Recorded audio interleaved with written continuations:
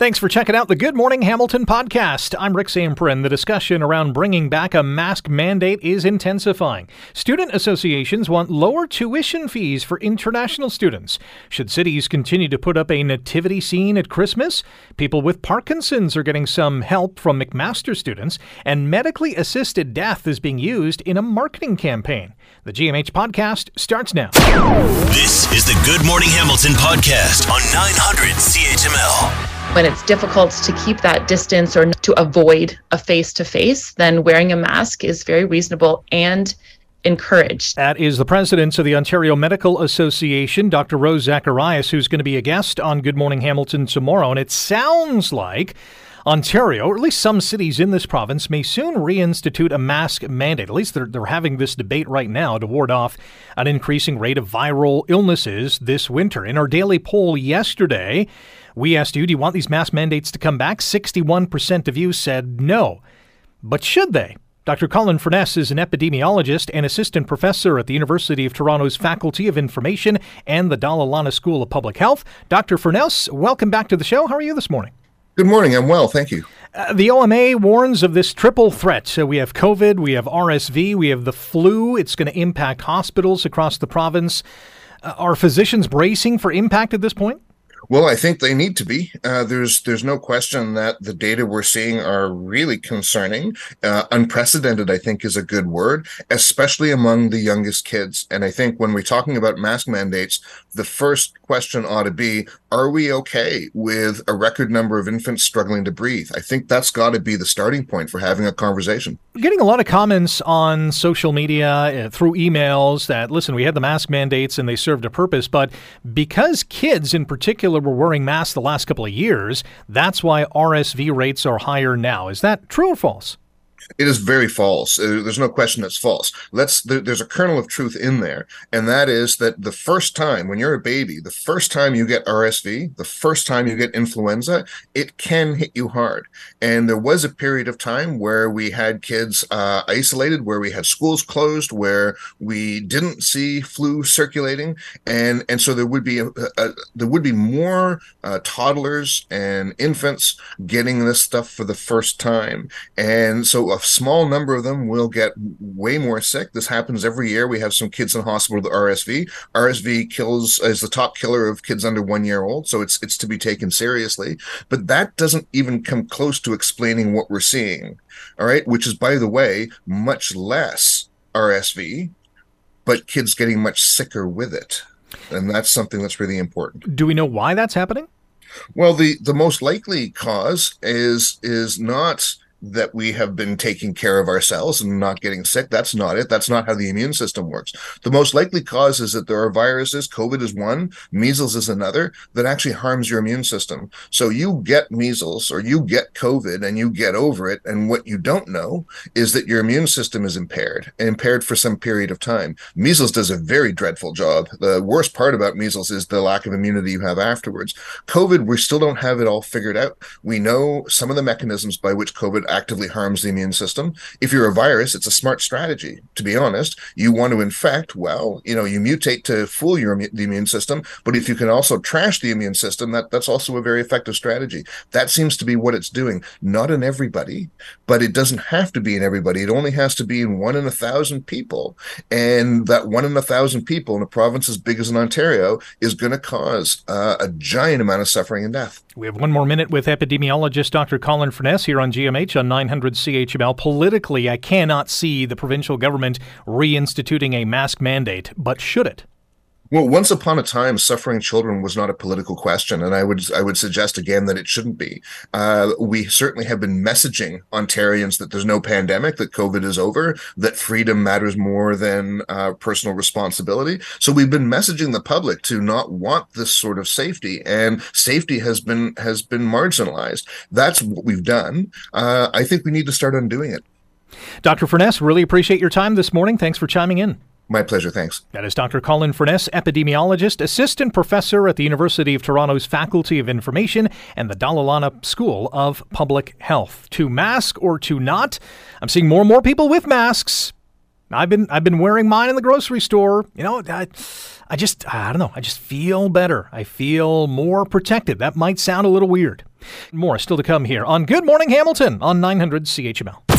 You're listening to the Good Morning Hamilton podcast from 900 CHML. Student associations across Ontario are challenging the government as well as post-secondary institutions to fix what they're calling inequitable actions toward international students and ever-increasing tuition fees. Later on this morning, they are going to be at Queen's Park for a peaceful protest, and the hashtag Need or Greed may just be trending on social media later on today. Ashik is the president of the Mohawk Students Association and joins us now on Good Morning Hamilton. Ashik, good morning. How are you today? Good. How are you, Rick? I'm good. Am I saying your name correctly? Yes, you are. Excellent. I know that international students pay more in tuition than domestic students, but I did not know the disparity was that wide. I mean, these numbers are kind of shocking. Yes, they are. So if I can talk more about it, I'd be happy to share. Absolutely. I mean, the average international student in this province pays just over $14,000 compared to about $3,000 for domestic student. I mean, that's a wide disparity. Yes, it is. So when we look into the breakdown, right, the average international student pays around $14,300 for tuition, whereas a domestic student with the subsidized amount from the government pays $12,800, which is clearly $1,500 difference. So when we look at 1976, which surprisingly they were paying the same amount. So it has been a significant, disparity of tuition costs in these many years. So I think as the essays and voice of the student, it's high time for us to come together to highlight that disparity. So what is the message going to be later on today at Queen's Park? Some of the goals that we are proposing with this campaign would be our main message. And, the main important message would be implement an international tuition fees for the 2023-2024 academic year and cap future tuition increases for international students to generally 3% per year, the same limit as domestic students. And also implement cohort tuition pricing to create predictable tuition costs for all, eliminate the international student recovery fee, and improve provincial post-secondary funding to Ontario colleges and index to inflation. I just have two more points, which is introduce transparent reporting of tuition revenue and its coalition, eliminate differential tuition up to subsidized value of domestic students through a multi-year phased-in approach. These are our goals of the campaign, and that would resonate the message going on in the Queen's Park as well. One of those you just mentioned, capping tuition increases for international students to about 3% per year, which is the same as domestic students. And right now, those tuition fee increases for international students could be as high as like 20%, right? Exactly. So when you look at the math, right, it's $100 for domestic students, whereas for international students, it's $2,800. So that's a huge difference, right? Ashik is the president of the Mohawk Students Association and is our guest here on Good Morning Hamilton on 900 CHML. Do we know how the pandemic kind of changed the game, or did it have an impact at all in terms of how many international students are coming back and how much more are they paying? So we don't have a exact amount or exact number, but significantly during the pandemic, yes, there was a decline in the admissions or the enrollment of international students. But as we are post-pandemic right now, we are seeing a steady incline in international students coming back to Canada for their higher studies. One of the other factors in this is affordable housing, and we know there's not much of it in this city and many other cities across Ontario. How has that thrown a curveball to some of these international students who may not be staying at a residence on campus? So I'm not sure up to what extent that affects, but and along with the tuition fees, of course, there is prices compounded by inflation or precarious housing situations restricted to access employing hours as well. So not sure how much I can answer to that question, but yes, it affects a lot as well. Do we know if this has, if these price increases or this price point has impacted enrollment when it comes to international students? Are fewer of them enrolling in Canadian post-secondary institutions? I don't have an exact answer for that, Rick. I'm sorry. Okay. What is the general sentiment when you're talking with other international students and how they're feeling? They are feeling great. They are feeling supported. They are feeling their voices are being heard. And, the happy thing is that we have a great allyship with our domestic students as well. So the domestic students have also come forward to support international students, which is great. Is there other financial supports that they can tap into? There would be financial supports, different, varies from colleges, and I'm not sure what are the external funding help that is available for international students, but from colleges or from the essays, there would be some kind of, not a huge sort of financial help, but some kind of, such as bursaries or award or scholarship or something like that. But none of that, yeah. Last one for you. I know you have a number of different items that you want to achieve. Is there one that is most important that if the government or post-secondary institutions just did one, what would that one be at the top of the list? I would say cap it to 3% as the same as domestic students. Well, that would help a lot of people, that is for sure. Ashik, really appreciate your time today. Thanks for joining us. Thank you. Thank you. Have a great day. You too. Ashik is the president of the Mohawk Students Association. I'm sure a flood of students will be at Queen's Park today for the Need or Greed celebration, rally, peaceful protest, whatever they're calling it, to demand a cap on those ever-increasing tuition fees. Yeah, international students paying upwards of $14,000 for tuition compared to about $3,200 for the average domestic student. That is a big, big gap.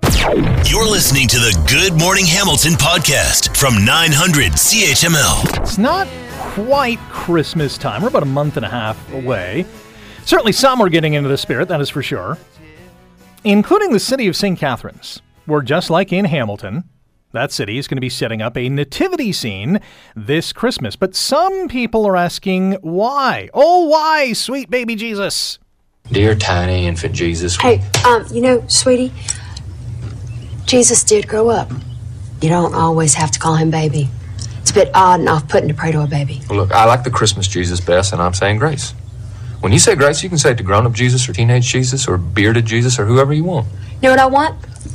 I want you to do this grace good. St. Catharines Council voting 6-5 the other day to install the nativity scene on the lawn of City Hall, and it has extended the same courtesy to other religious groups on the recommendation of city staff.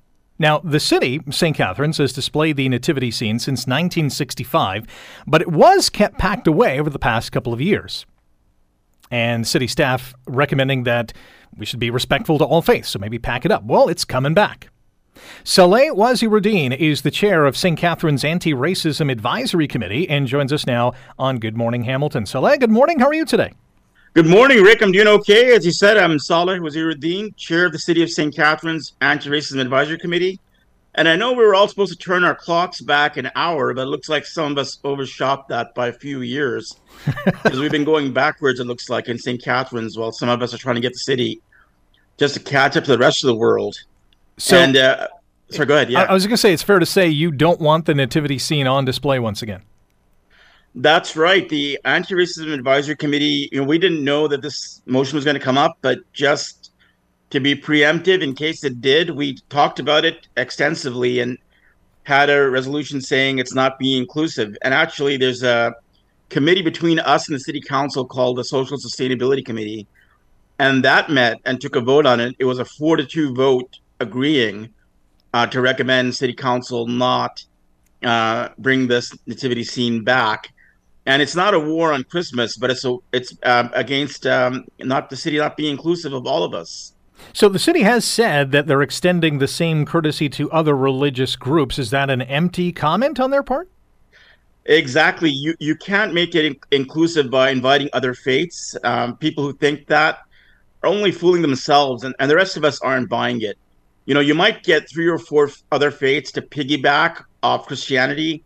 And I say piggybacking because many faiths don't have a tradition of having a display or diorama, so they're just going to have to come up with something. But there's many other faith communities that are just so small, they don't have time or resources to make a display. And how are you going to do one representing agnostics or atheists? But even worse, there's the idea being pushed that a nativity scene is inclusive, but it's exclusively Christian. It has to do with it's with part of a belief that it's exclusively Christian. So there's no way it's inclusive by itself, and there's no way you can make it inclusive by inviting others. That sounds good on paper, but in reality, you're not going to represent all the faiths or people who choose not to follow a faith. The question is, in this story, is should the city, be a city, whatever the city is, be responsible for displaying religious installments? You're absolutely right. And that came up in the Social Sustainability Committee meeting. And just to give a real illustration, one St. Catharines resident has already told me they're putting in a request for a satanic display.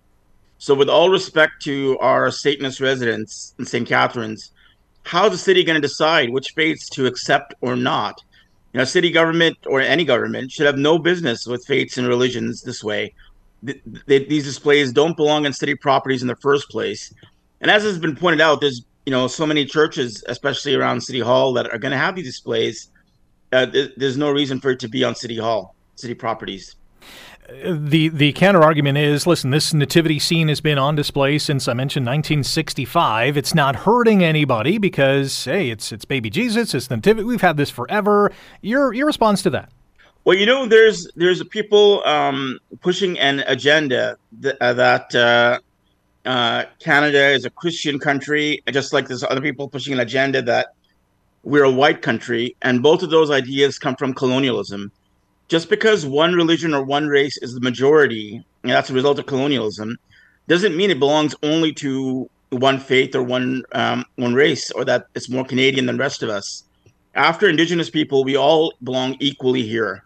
So some people might think, oh, it's the majority and it's not hurting anybody.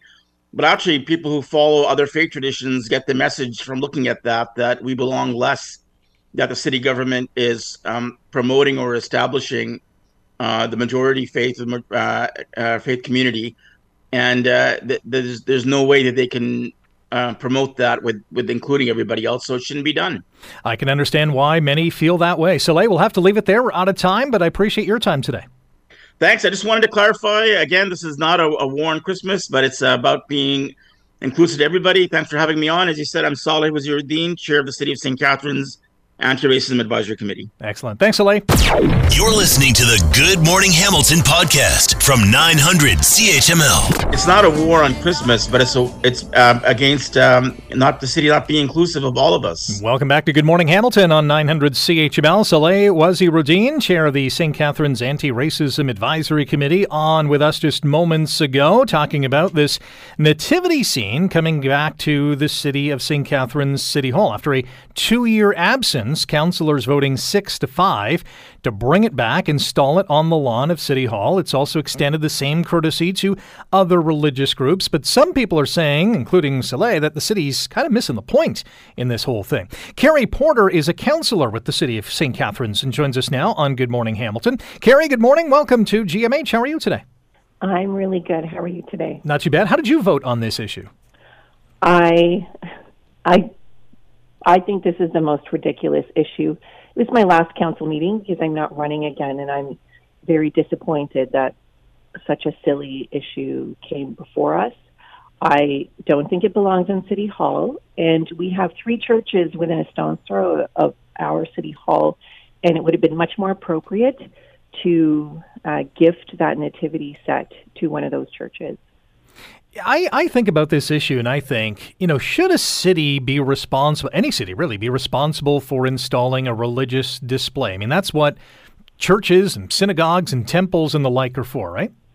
Yes. And from my vantage point, this was a coordinated political move. We had 3 people running for mayor. 2 of them were very religious, and one mayoral candidate in St. Catharines actually had a big cross on his car and wanted to bring Jesus back to City Hall. He literally campaigned on that, and we started receiving emails and messages during the election campaign about this. And one of the issues that I brought up is I didn't hear from most of these people for 4 years on any issue. And I asked a question during the council meeting, what would Jesus do on this issue? Would he really care about this? Or would this be the issue that he would want a Christian to email their government about? Or would he rather people email about the fact that Ontario Works rates are $733, ODSP rates and Ontario Works rates really need to increase, and we have a housing crisis.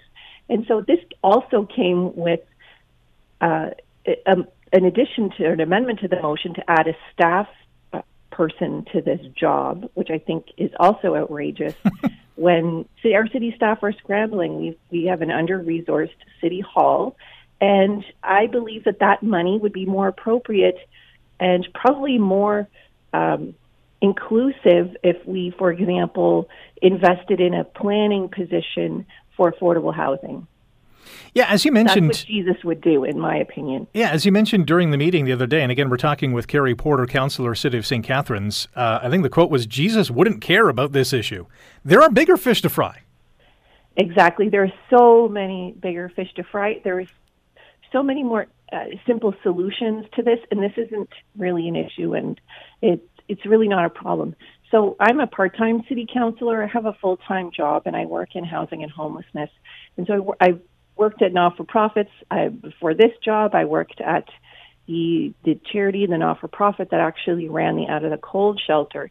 So there was a lot of talk about charity, and this is why we put the nativity scene on City Hall, and we need to thank our churches for all the charity. And I certainly am very appreciative of volunteers and the charitable work and all the things that churches do in this community. But charity also needs justice. So I was having a real struggle with this as well, because I really do want religious people and people who believe in the Jesus that I know and understand, to fight for justice and an end to suffering for people. It's not just about charity. So that was part of the discussion as well. And my other comment is that this is the whitest nativity scene I've ever seen. I made a joke that the baby Jesus looks like my council colleague when he was a baby. So honestly, our nativity scene isn't good representation. Joseph and Mary and Jesus were from the Levant, and they should have brown skin and curly hair. So if this comes back on City Hall, I hope something's done about that as well.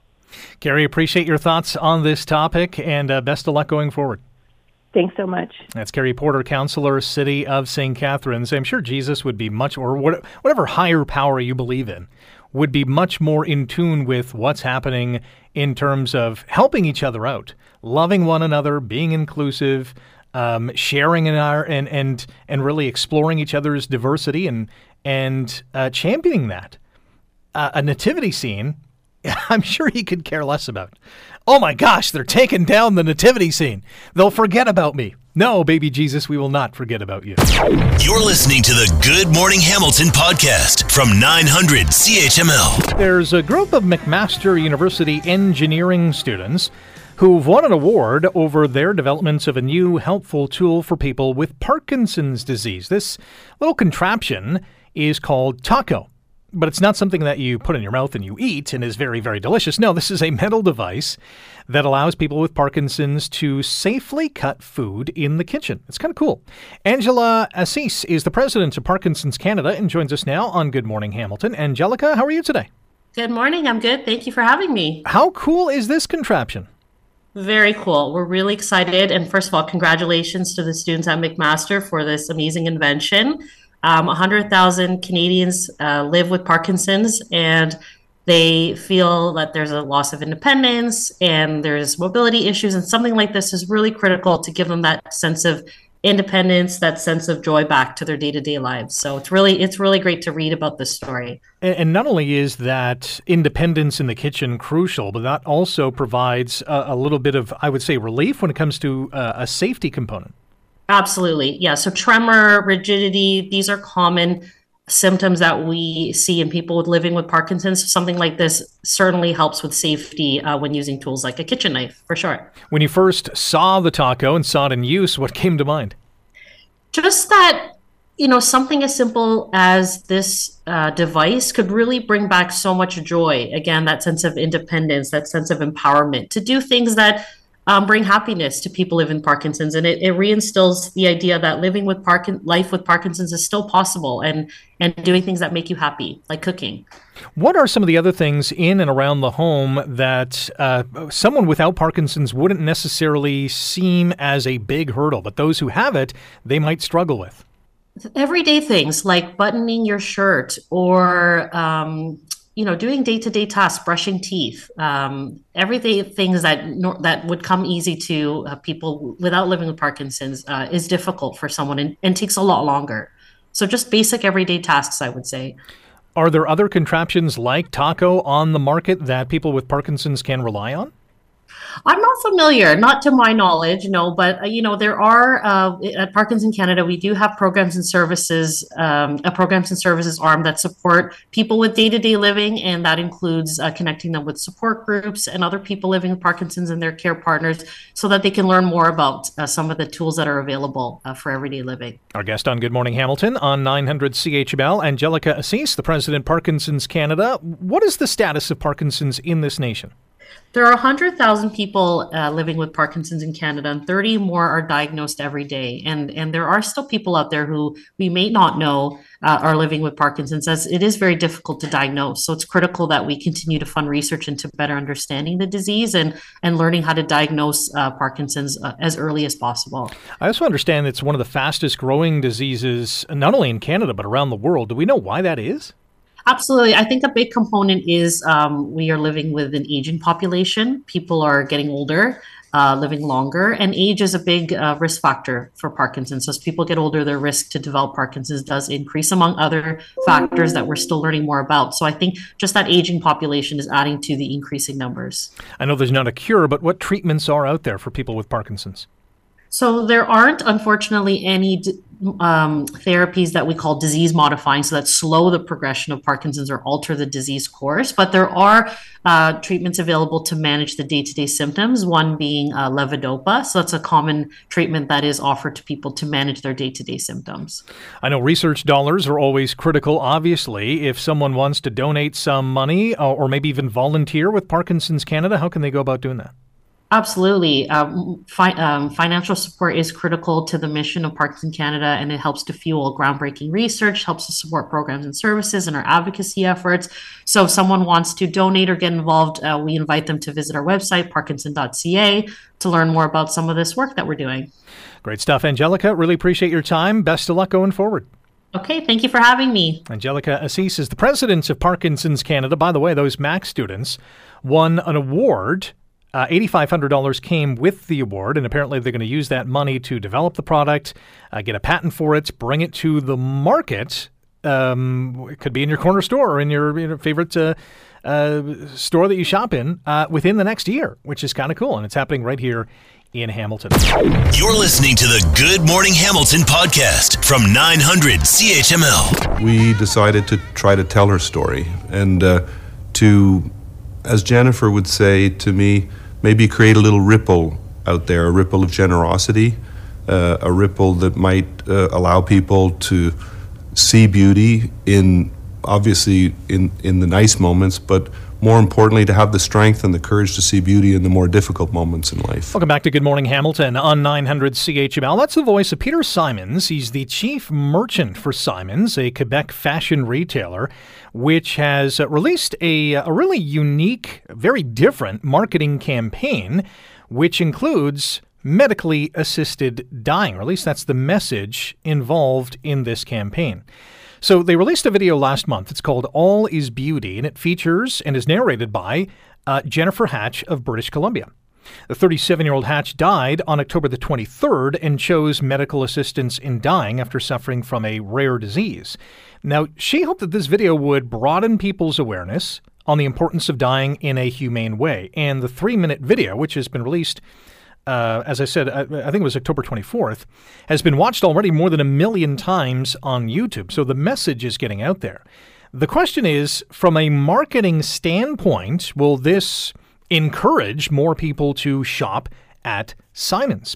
Mark Gordon is the customer experience expert and joins us now on Good Morning Hamilton. Mark, what do you make of this campaign? It is a very odd campaign for a number of reasons.